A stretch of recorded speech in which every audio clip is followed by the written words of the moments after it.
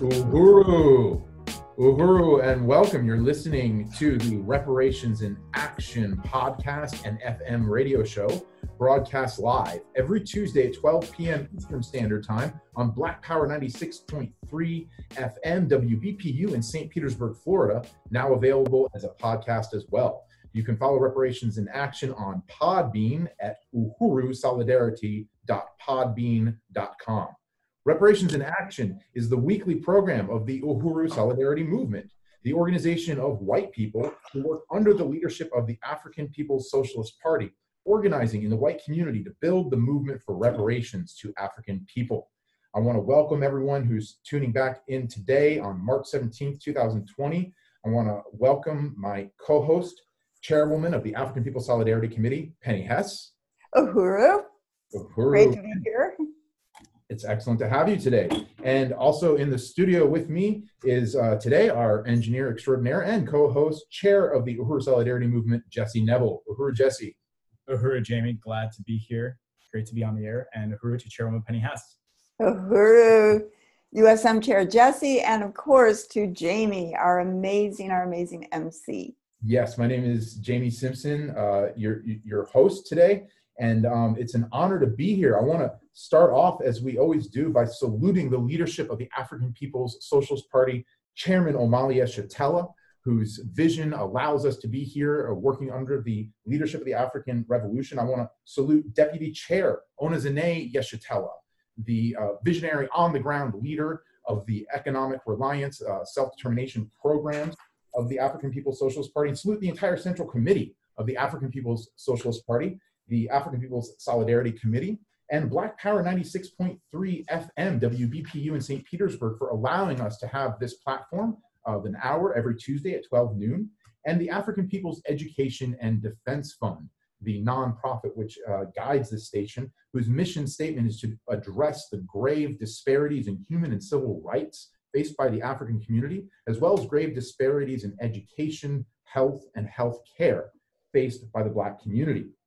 So why are we, a bunch of white people in a Black Power radio station, talking to you today? Our goal is to address the white people who may be listening out there to Black Power 96, whether it's here in St. Petersburg or online, and let you know that there is a role for you within the African liberation movement if you unite with reparations. And today is a critical time to unite with African people, with the African working class, with colonized people, because we are experiencing an imperialist imposed crisis known as coronavirus, or COVID-19 as it's being called in the media. So today we're going to take on this question of what coronavirus is, what its effects are going to be on African and other colonized people, and the question of colonialism and counterinsurgency.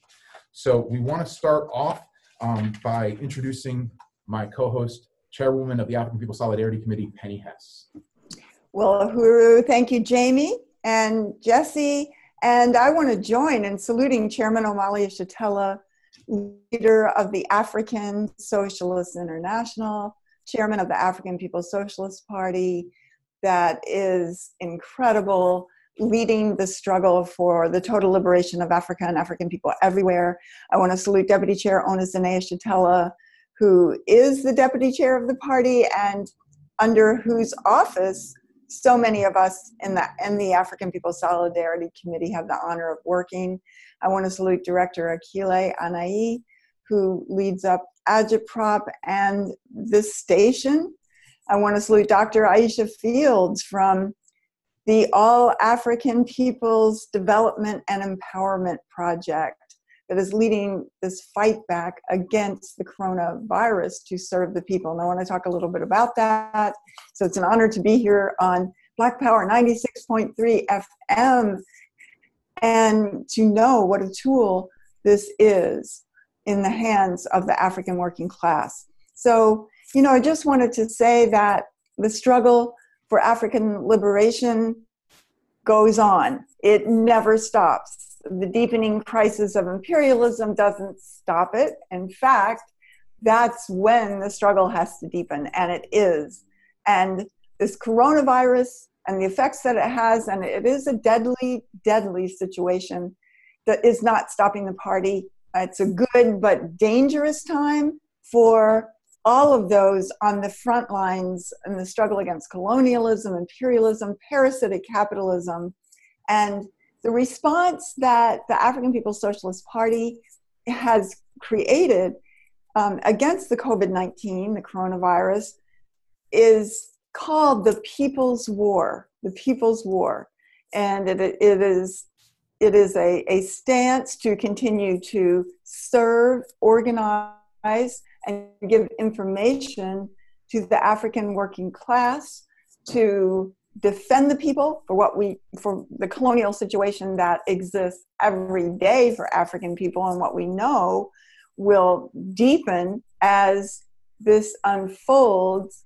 And we're going to talk about that a lot today. But the party is dedicated to being the servants and the leaders of the African working class. And this is a people's war against something that the party has defined as biowarfare. Biowarfare. We had a whole web show on it last Saturday night that put out a lot of information through the analysis of the African People's Socialist Party, African internationalism, and through the understandings of Chairman Omali Yeshitela.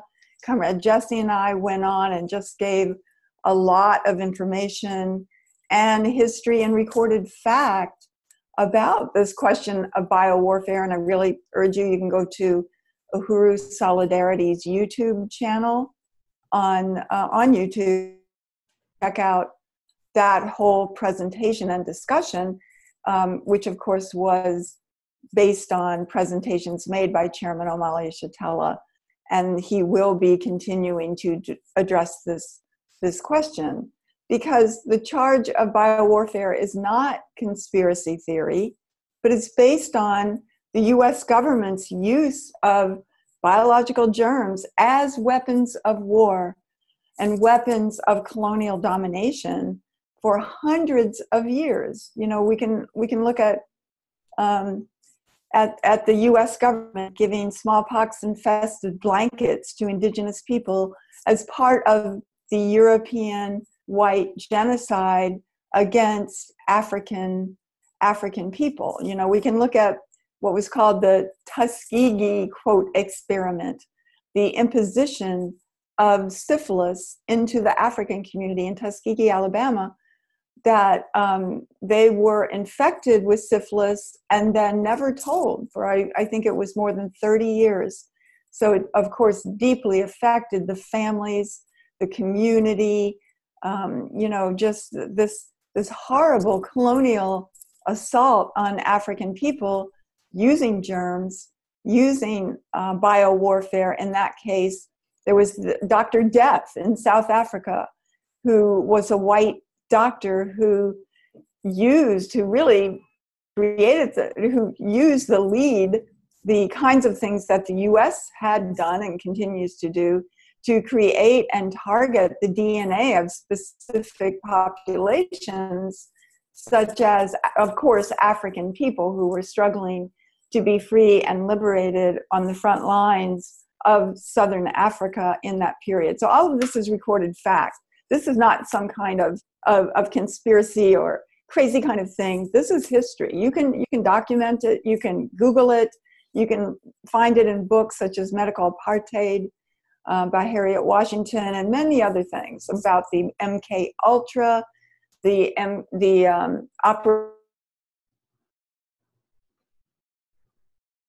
Uhuru, listeners, you're listening to Reparations in Action. We're on the line. Programs of the CIA that were used specifically. Uhuru, can you hear me? Now you're talking about MK Ultra and the CIA.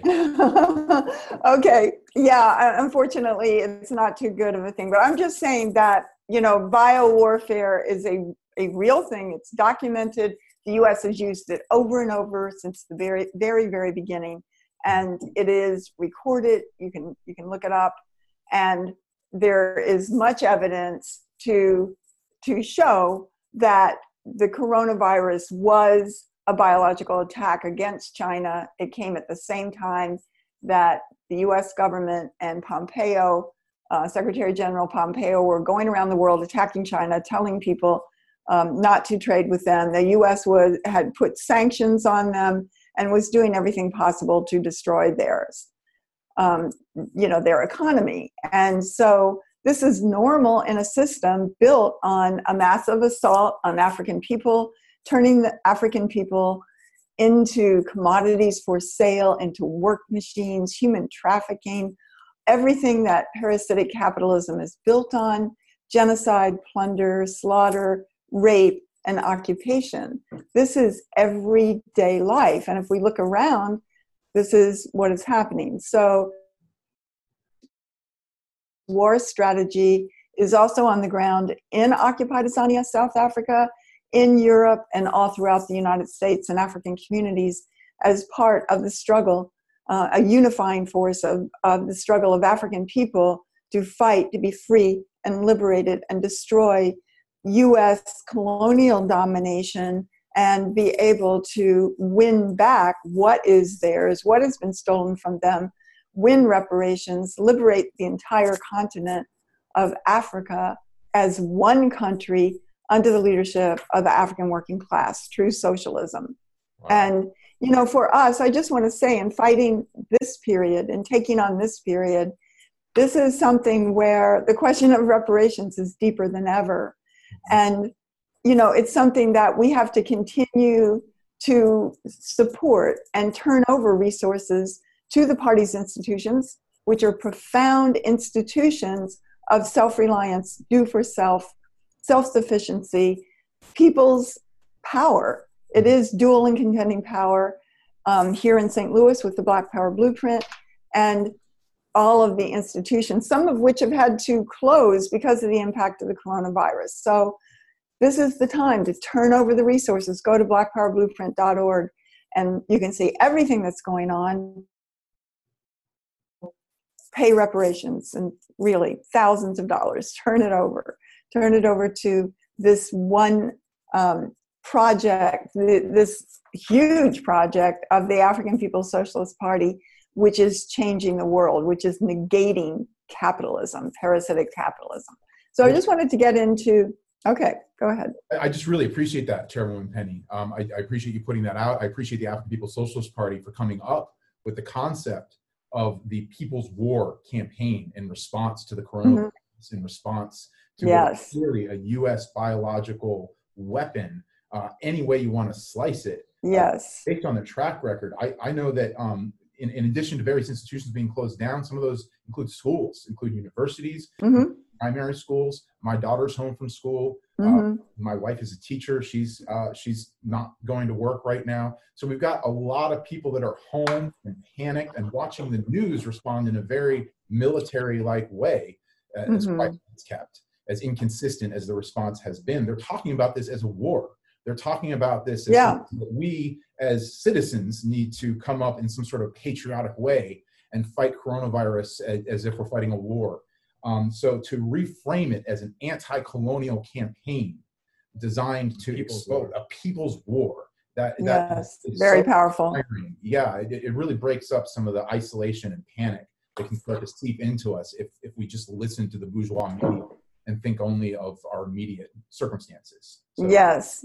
This is part of the crisis of imperialism that Chairman Omali Yeshitela has defined. And I just wanted to give a little information.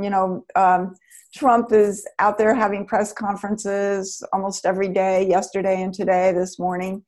And there was an article in the New York Times yesterday, and I think it's still there, about a British report that was done, I think at Oxford or Cambridge, and it was done on the statistical modeling of epidemiological models, et cetera, for pandemics. And it's specifically talking about the conditions of the coronavirus.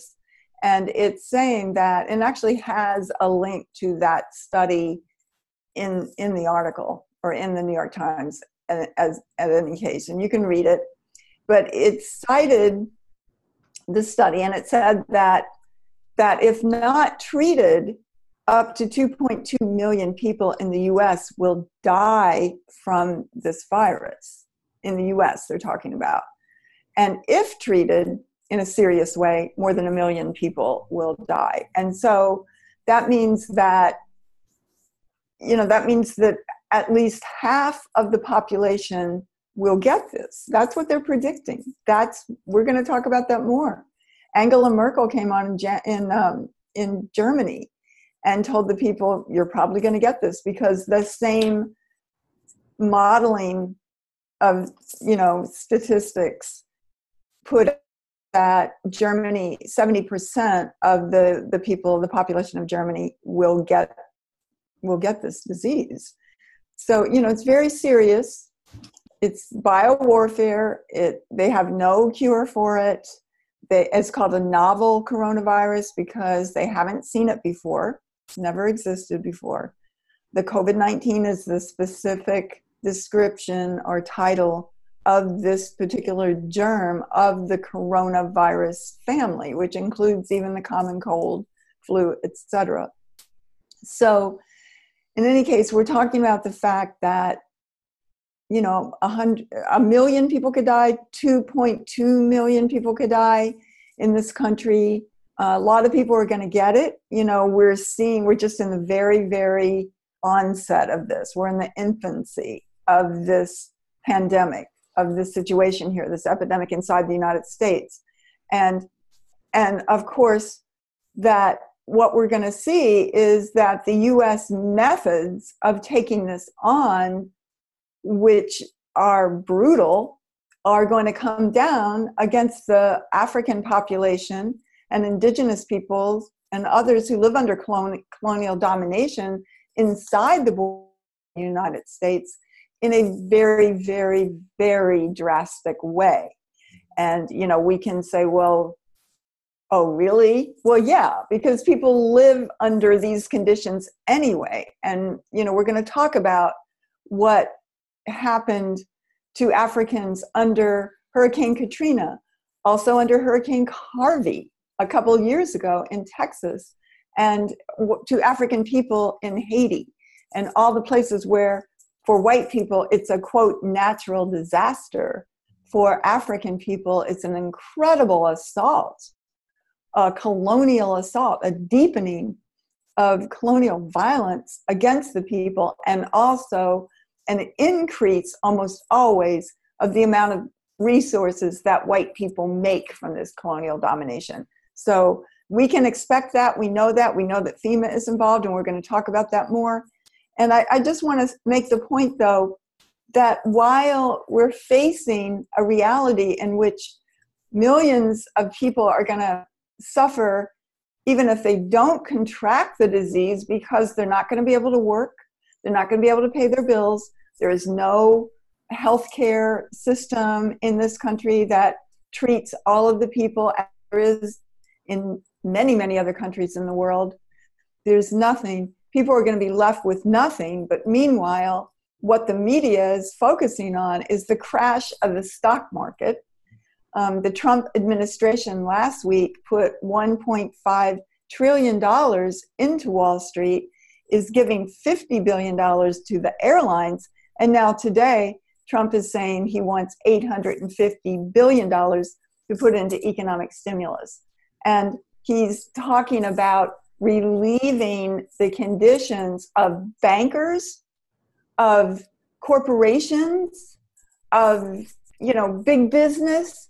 But he's not talking about what the people are going to go through. He's not said a word so far in terms of alleviating financially and any other way the conditions that African people are facing in this country and are going to go through with this. So I just saw, in fact, I got on my phone some kind of thing, a briefing or something, breaking news, and it's saying that Marriott is laying off tens of thousands of workers as they shut down a lot of their hotels throughout the country. And there is going to be no pay. There will be no pay. It said that they will be covered by healthcare. Well, we'll see.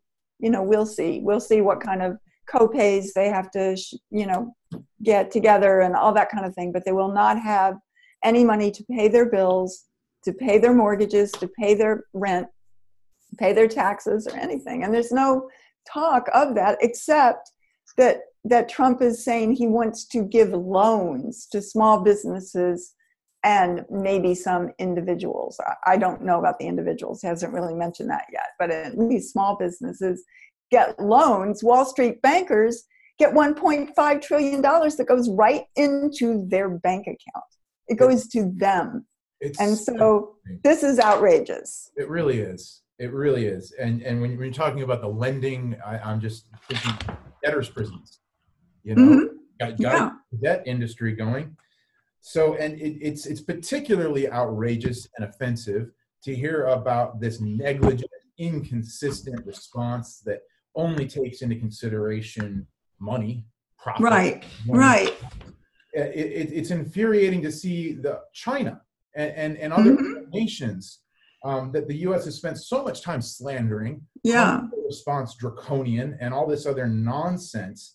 Yet they've been able to manage this to some degree, right? Despite the U.S. media's tirade that we hear against them. Could you talk a bit about what we're seeing in China and how that contrasts?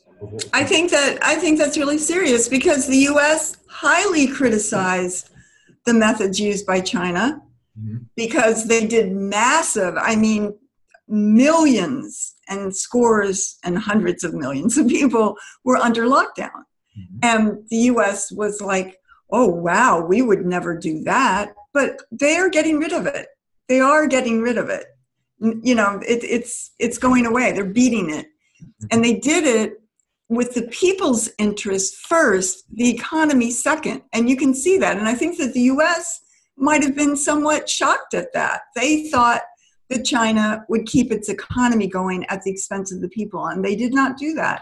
And I saw an article that I just want to mention that was in Business Insider about a month ago or 3 weeks ago, and it was saying, it shows pictures, and it was the headline is "Jaw-dropping photos show the scale of delivering food and medical supplies to the millions of people still under coronavirus lockdown in China." And it shows, first of all, that they had in Wuhan, which is a huge city of 11 million people, they got 10,000 volunteers, civilian volunteers, who came forward who were healthy, who came forward to do this, to cook and prepare and bag up food and medicines to every house that needed it every single day. And, it's just really incredible. It's amazing. And that is its basis in a communist society. The people are taken care of. And none of this has come out really in the mainstream. Wall Street Journal and New York Times didn't talk anything about this. And, just how, the people were truly taking care and making sure that every person could be fed, housed, and have the medications that they needed. And that is powerful. Nothing like that is going to happen in this country. And if it is, it's going to be spotty, and it's going to be individuals taking it on, or organizations taking this on. And this is the vacuum that the party is working to step into with the People's War, and also with the possibility of building their own quote-unquote Red Cross, which is called the Black Ankh, in which African people would take up and serve and be able to mitigate the conditions for other Africans who are caught under colonial terror, such as what African people are facing inside the U.S. and around the world today. Thank you so much for that summation, Chairwoman Penny. Jesse, do you have any updates for us on the situation here in Florida and St. Petersburg? I do. I want to make sure, okay, this mic is working. Hey, I just appreciate this whole discussion, and I appreciate Black Power 96.3 for being a means by which we can really sum these issues up and talk about what's really going on behind the nonsense that is coming from the media. And I just want to appreciate really summing up what's happening in China, because it is really infuriating to hear the hypocrisy of the slander by the United States government against China. Now, Trump is even referring to coronavirus as the China virus. Really? Which sounds like, someone's trying to push as far away as possible the obvious conclusion many people are coming to, that if anything, it should be called the America virus. Right. Was a concoction of U.S. biological warfare. That is not wild-eyed conspiracy theory as they like to dismiss it. That makes the most sense based on all the different factors. Like Chairman Omali Yeshitela said, when you're involved in science, there's many different factors that can inform scientific conclusions that you come to. Right. The analogy of even like looking at, astronomy and things like that. That you can't actually see up front in front of you hard evidence that these things are true, but we're able to make deductions and stuff like that based on and everything that we can see, all the evidence leads to that conclusion. And the fact that they're like, oh, it's so draconian and so authoritarian, and which they always say about China. They always try to make us believe that China is like some place where if you go there and say anything bad about the president and say that he smells bad, you're going to be thrown in a dungeon and tortured or something like that, just like they do about Cuba and everywhere else. When the United States has the largest prison population on the planet, right, than China's, it's like the only time Trump is reluctant to lock people down is when it's to prevent a virus from spreading. But every other day of the week, they're locking down Africans. They lock half the prison population in this country is African people, and another third of what's left is indigenous or Latino people. So this is like lockdown central for the whole world, and the African community is constantly in a lockdown. Like Chairman Omali says, there's an economic quarantine imposed upon the African community every single day under colonialism.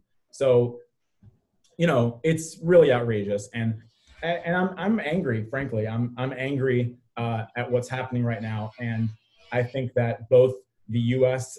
Role in the creation of this crisis and part of the crisis being the U.S.'s response to it, which is just to create another excuse to intensify the counterinsurgency against African people and put the interests of the bankers and Wall Street front and center at the expense of the people is just, it's disgusting. It's absolutely disgusting. So some updates from the ground here in St. Pete, if you're one of our listeners here on Black Power 96.3 Reparations in Action, which, just to reiterate, is the program of the Uhuru Solidarity Movement, speaking to the white community in particular about why we have to stand in solidarity with the Black community, with African people, and why more than ever right now, we have to take a stand for reparations to the Black community. It's not like, oh, now we're talking about coronavirus, so reparations is not as relevant. Actually, reparations is more relevant than it's ever been, because this wouldn't even be happening in a world in which African people had full power and control over their own lives and resources. In a world built according to the designs of the Black Power blueprint, this would not be happening right now. So we have to fight for it. And as Chairwoman Penny said, it's going to be hell. It's going to be absolute hell. There's no ability they talk about stay at home. How many people in California, where it's now shelter in place, don't have a shelter, don't have a home, are living in the streets? So I think they said the homeless population, Gavin Newsom, who's the governor, announced that, was it 1.5 million? It's so huge. Yeah. And just to say really quickly, in New York City, that 1/7, I guess it is, of the school population of New York City is homeless children. That's this is a horrible, horrible system. Yeah, it's horrible, and I'm enraged. I really am. To be honest, I'm very infuriated, and it makes me want to donate even more resources, turn over even more reparations, do more to support the Project Black On, to support the Black Power Blueprint, to pay reparations to the work of the party and the Uhuru movement. I feel more compelled to do that. And this is why the party exists. African self-government. Because the U.S. government is not going to do anything for colonized African working class people in the country. Not a not a darn thing, if I can say that, FCC guidelines. So we have to be up in arms as white people. We have to do something. We have to with the Black community, and we have to take this very seriously. Coronavirus in the hands of the U.S. government is just going to become another weapon of genocide against African people in this country. So let's talk about St. Pete and Florida. So St. Petersburg, Richard Kreisman, the sewage king, who, by the way, coronavirus is alleged can be spread through feces. So do not drink the water here in St. Petersburg. Right. Kreisman has continued dumping sewage in the water. That has not stopped. But anyway, Kreisman came out and made his little press conference, made his little press statement on Facebook that they are going to be taking the drastic measures in the interest of the people in St. Pete. That includes stopping alcohol sales at 9. That's one of them. Wow. That's pretty drastic for the white community. Especially in St. Petersburg. Right. Yes. And that they're going to be closing down bars and restaurants? No, they're going to be reducing capacity in bars and restaurants by 50%. And that was pretty much it. But I felt like his statement was like, he had 2 messages. One was for the white community, which was like, listen guys, it's okay. Just stop drinking at 9. All right. Just stop drinking at 9. Or drink at home. Or drink at home. Or, if you're going to go to the bar, like, can half of you stand outside and drink? And then his other message for that, which I interpreted as a threat to the African community, was we will disperse crowds. Yeah. Midnight revelry will not be tolerated. That's right. what he said. And he said, and don't make me prove it. Right. Don't make me waste precious resources. He was not saying that to white people that are right. Buying drinks at 8:59 p.m. at the very he would never talk to white people like that. That's a voice to the Africans. Exactly. Yeah, it reinforces what we always say in the Hoover Solidarity Movement, that there are 2 Americas. Yeah. Yes. Realities. So there are going to be 2 responses to the coronavirus, like you're saying, and whether he's using code or whatever, it's clear that if you're going to have selective enforcement of a lockdown, it's going to be colonized people that are going to get the truncheon, the bludgeon, the bullet, and it's going to be white people who are able to go out and do these things and then go to their homes if you have a home. Right. Thinking about all those vulnerable people out on the streets, that is terrifying. I know. Not just for them, but for the population, because it seems like the way imperialism operates is this permanent position of it being apart and above from the rest of humanity, as though it's invulnerable from this. That's that deep, deep arrogance and blindness. And it really is concerning to be in the midst of that. But we have to keep our wits about us. Yeah, we do. Yeah, I mean, I just want to say one other thing. I mean, I agree. We have to be outraged. Nothing could be more blatant that this is about money. Yeah. It's about money in the hands. Like Jeff Bezos from Amazon is calling on people who get laid off that people who still get to work should donate their sick days to them. He's not paying them. Right. And what we just said, Marriott, all these people are making millions, billions of dollars, and they're not paying even the salaries of people who, would be laid off. Chairwoman Penny, could you restate that? I just find that so outrageous. We're talking about Jeff Bezos, right? CEO. CEO of Amazon, if I'm not mistaken, the richest billionaire the world has ever seen, has asked his employees to donate their sick time back to the company. No. The employees that are allowed to stay working should donate their sick days to people who got laid off from Amazon. They should donate their sick days. Yeah. Wow. Yeah. I mean, that's what, we have to be furious, and that everything that we see, like is being said, as Jesse is saying, this is coming down 1,000,000 times more into the African community because it's a colonial response. And just this morning on Trump's press conference, he said, okay, everything's in place now with FEMA, and we're going to be escalating that. We're going to be ramping it up. And once, we're going to talk about FEMA. We're going to talk about FEMA. FEMA is a colonial tool of colonial violence and repression against African people, and everything from Hurricane Katrina to Hurricane Harvey to, anything else that African people have suffered as, quote, natural disasters, it has proven that over and over again. But Jesse, go ahead.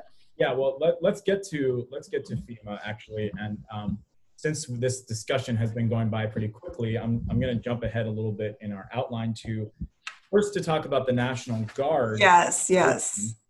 So in the news, it was reported that states are increasingly calling upon their National Guard troops with more than 1,500 soldiers and airmen activated for duty, as the coronavirus pandemic has led President Donald Trump and the governors of all 50 states to declare emergencies. So far, Maryland has called upon the largest number of Guard troops at 1,000.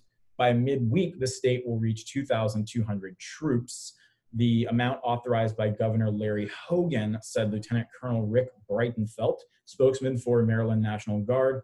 And Florida, I don't have this information here, but I know Florida, Washington, and maybe Penny remembers some of the other states that... Well, California is calling them. They probably have them in now because they're on lockdown pretty much in the San Francisco, I think 8 counties. Yeah, 8 counties. In the Bay Area of California.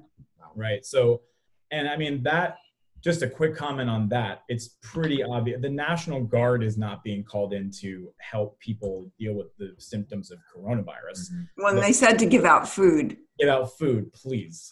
That's a joke. That's a joke because they stationed them in Westchester County, New York, which is one of the richest counties in the entire country where the bourgeoisie lives. Yeah. And, it's just north of Queens and the Bronx. So they're there. They're not giving out food to rich people. Right. No. To billionaires. They're there to keep Africans from coming in and reparating what belongs to them.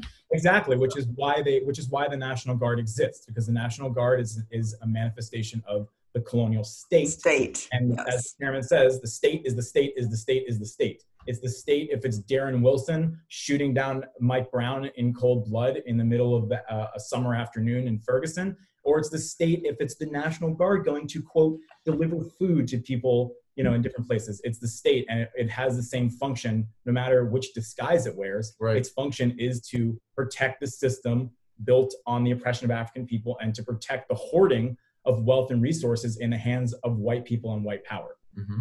That's why it exists. And we know what kind of role the National Guard played in the 1960s struggle for Black Power at, if I'm not mistaken, at Jackson State, at Kent State. So given this situation, given this colonial, these colonial circumstances and the vulnerable state that colonized and the African working class finds itself in, let's open up a discussion about the unreadiness of the U.S. healthcare system.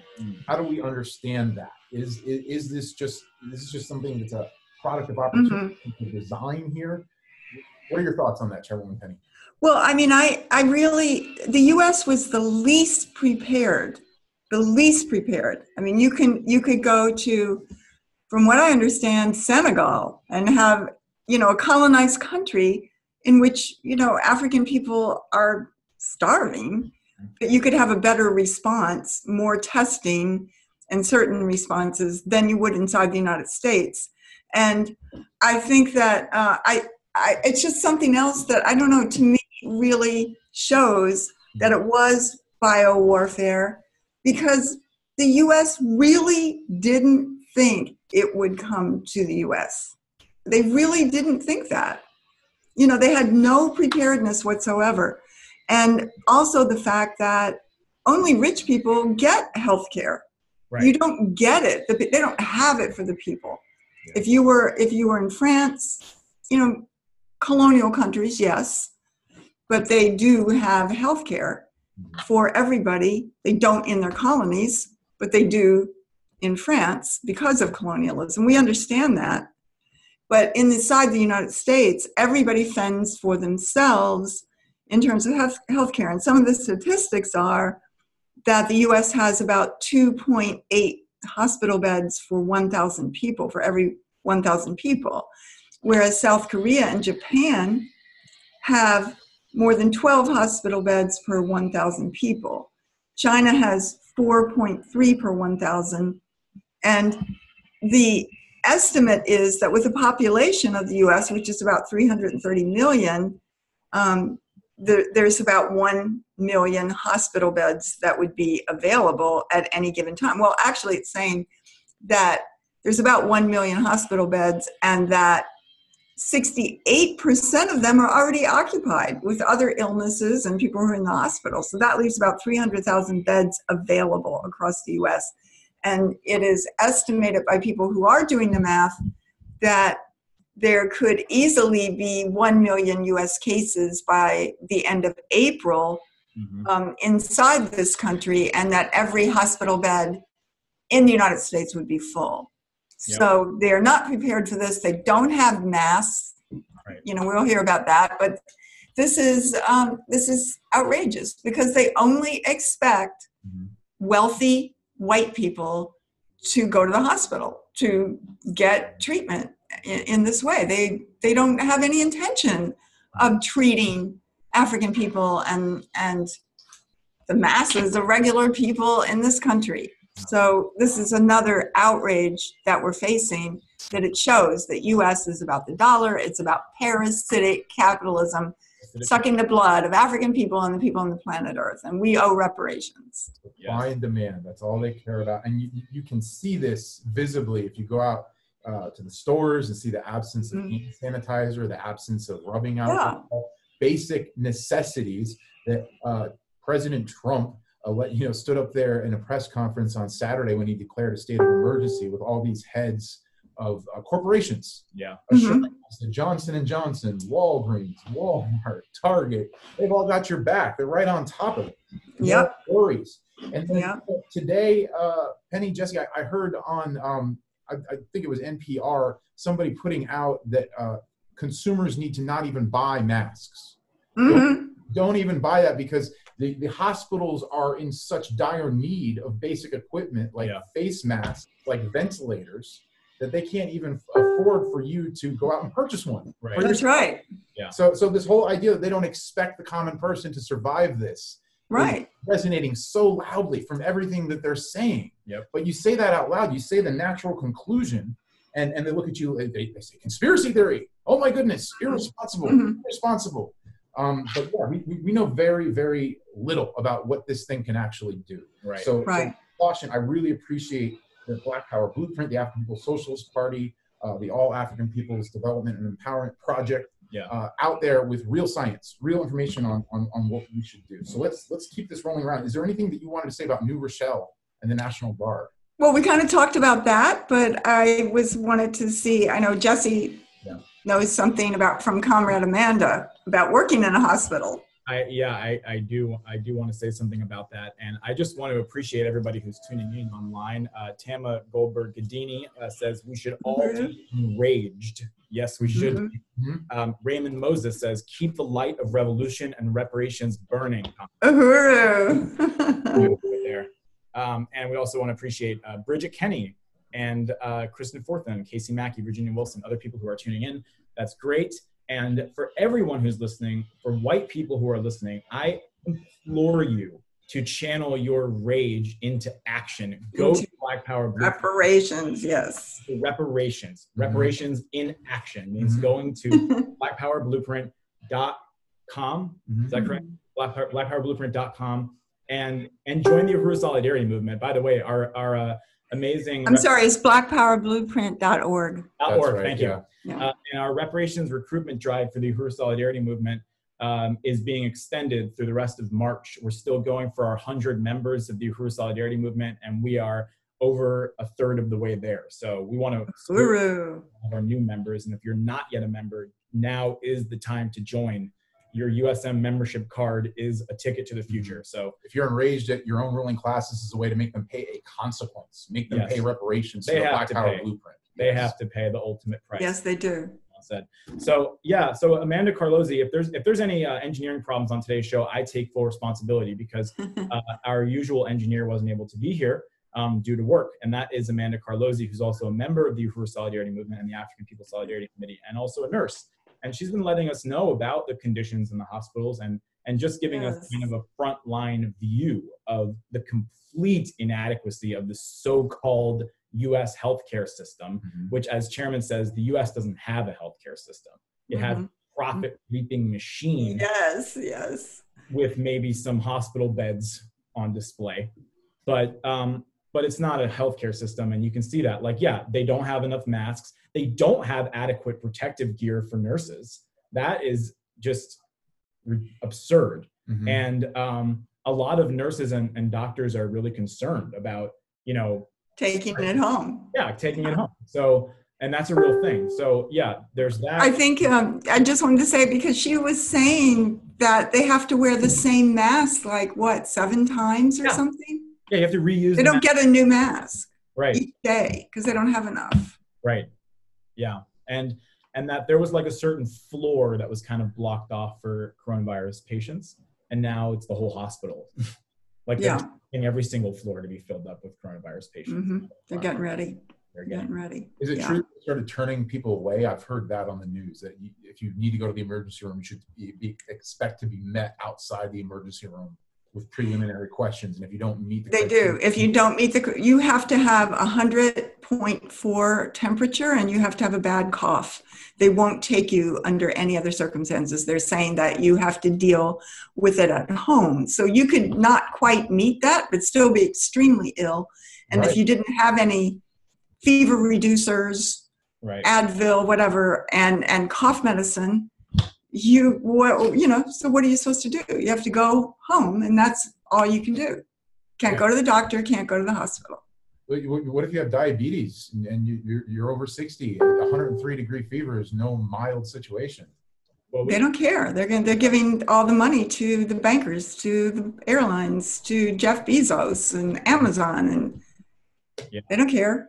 Well, we have about 7 minutes left, so let's talk about FEMA, because the Stafford Act invoked by Trump a few days ago when he declared a national state of emergency gives him the ability to basically turn over the quote-unquote management of this crisis to FEMA, which he said, oh, they're doing a wonderful job, FEMA, And let's look at what FEMA in action really looks like, especially for the African community. Let's talk about that. And you mean in the past and now? Yes, let's look at previous examples. Okay, so FEMA, remember, was deployed into New Orleans at Hurricane Katrina in, 2005. That's right. And I think that there are pictures ingrained in our brains of what happened then, that African people all white people left. They left the city. Africans were stuck there because they had no transportation often, or did not have the means to go stay in a hotel somewhere or drive 200 miles or whatever you had to do to get a hotel. They couldn't do that. So by the tens of thousands, African people were stuffed in that. Remember that sports dome? Yes. They turned that. They just put cots up there. They had about 12 toilets, no showers. The toilets were overflowing. It was hot. There was no air conditioning. It was hideous. And thousands and thousands and thousands of African people stuffed into the sports dome with little tiny cots, whole families, children, elderly, everything. It was absolutely colonial violence of the deepest sense. And then we see Africans were trying to cross the bridge to get out of the city, and then they were gunned down by forces, FEMA or other forces of the state, the colonial state, attacking them. I remember seeing pictures of whole families on the roof, nobody rescuing them, the water's coming up, or families in their attic, the water's coming up higher to the 3rd floor, the 2nd floor, that no rescue whatsoever. They waited forever, no water, nothing. And then you saw, Africans walking through this vile, filthy, putrid water that was flood water that had come in, that had every kind of disease in it, every kind of feces in it, even dead bodies in it. It showed that. People floating through there, dead bodies of humans, also animals. And they had to walk through, they had to carry their children through this water or carry their grandmothers through this water. And then African people, I don't know what the number was, but tens of thousands, if not into the hundreds of thousands, were put on buses and sent to Houston, Texas, and other cities all around the Midwest and South, where they've never been able to return to New Orleans. And then in the wake of that, the people, they lost their houses. And they talked about, I heard many radio shows where African people had a house in one of the few instances in the United States, in the Ninth Ward, that had been passed down from grandmothers, even from great-grandmothers. They'd had it in their families for many generations, but they had to sell those houses to developers, to white developers and gentrifiers, because they couldn't, they needed money. They had nothing. So they lost their houses. And then that, of course, is how gentrification happens. And from what I understand, New Orleans now is completely different than it was prior to Hurricane Katrina because of gentrification, which is another phase of colonialism, domestic colonialism inside the borders of the United States that pushes African people out as white people want to come back. Mm-hmm. And there's so much more, there was the whole, remember Brad Pitt and all these celebrities gave, different kinds of portable housing or trailers. And then a year or so later, the people were suing him because they were all moldy and they were all broken down and they didn't work. And he was like, well, it wasn't my fault. I was trying to do a good thing. Just the whole thing. But it certainly was something that pierced the world's heart, that was just out there for people to see the raw, naked character of this vicious system of parasitic capitalism and the colonial domination. How could you could never say that was racism. That was colonialism, raw, clear for everybody to see. People saw it all around the world. And it was actually in that situation where the chairman met Africans in other parts of the world who were like, we need our own Red Cross. And that's where Chairman came up with the idea of the Black Ankh, that African people would be able to administer to their own people, bring resources and do it as an anti-colonial stance and front of the African Revolution. And I just want to say too, Hurricane Harvey, even members of the African People's Socialist Party were caught in their house as the water came up to the top floor and they didn't know if they were going to be rescued or not, or if they were going to die. And that, finally at the 12th hour, somebody came in a boat and got them out. But this is typical colonialism. And, both of these situations were administered by FEMA, as a colonial administration of the African population inside the U.S. That's what it was about. That's what it's going to be about now. And we're going to see this all over. And I just want to say quickly that in Haiti, 300,000 Africans were killed in that earthquake, if you remember, in 2010. And they sent mercenaries, they sent troops, they sent UN troops, all kinds of troops in there. And African people are still suffering from that. They have not recovered today in Haiti. So I know we're at time, but maybe we can talk about this more next week because it's so serious. And meanwhile, white people are making millions and millions and millions of dollars. And people gave to people in Haiti, and they never got it. They never got a cent of what people donated from all over the planet. That was administered by Bill Clinton, and he still has it in his bank account. It has never gone to African people. So African people are going to be free.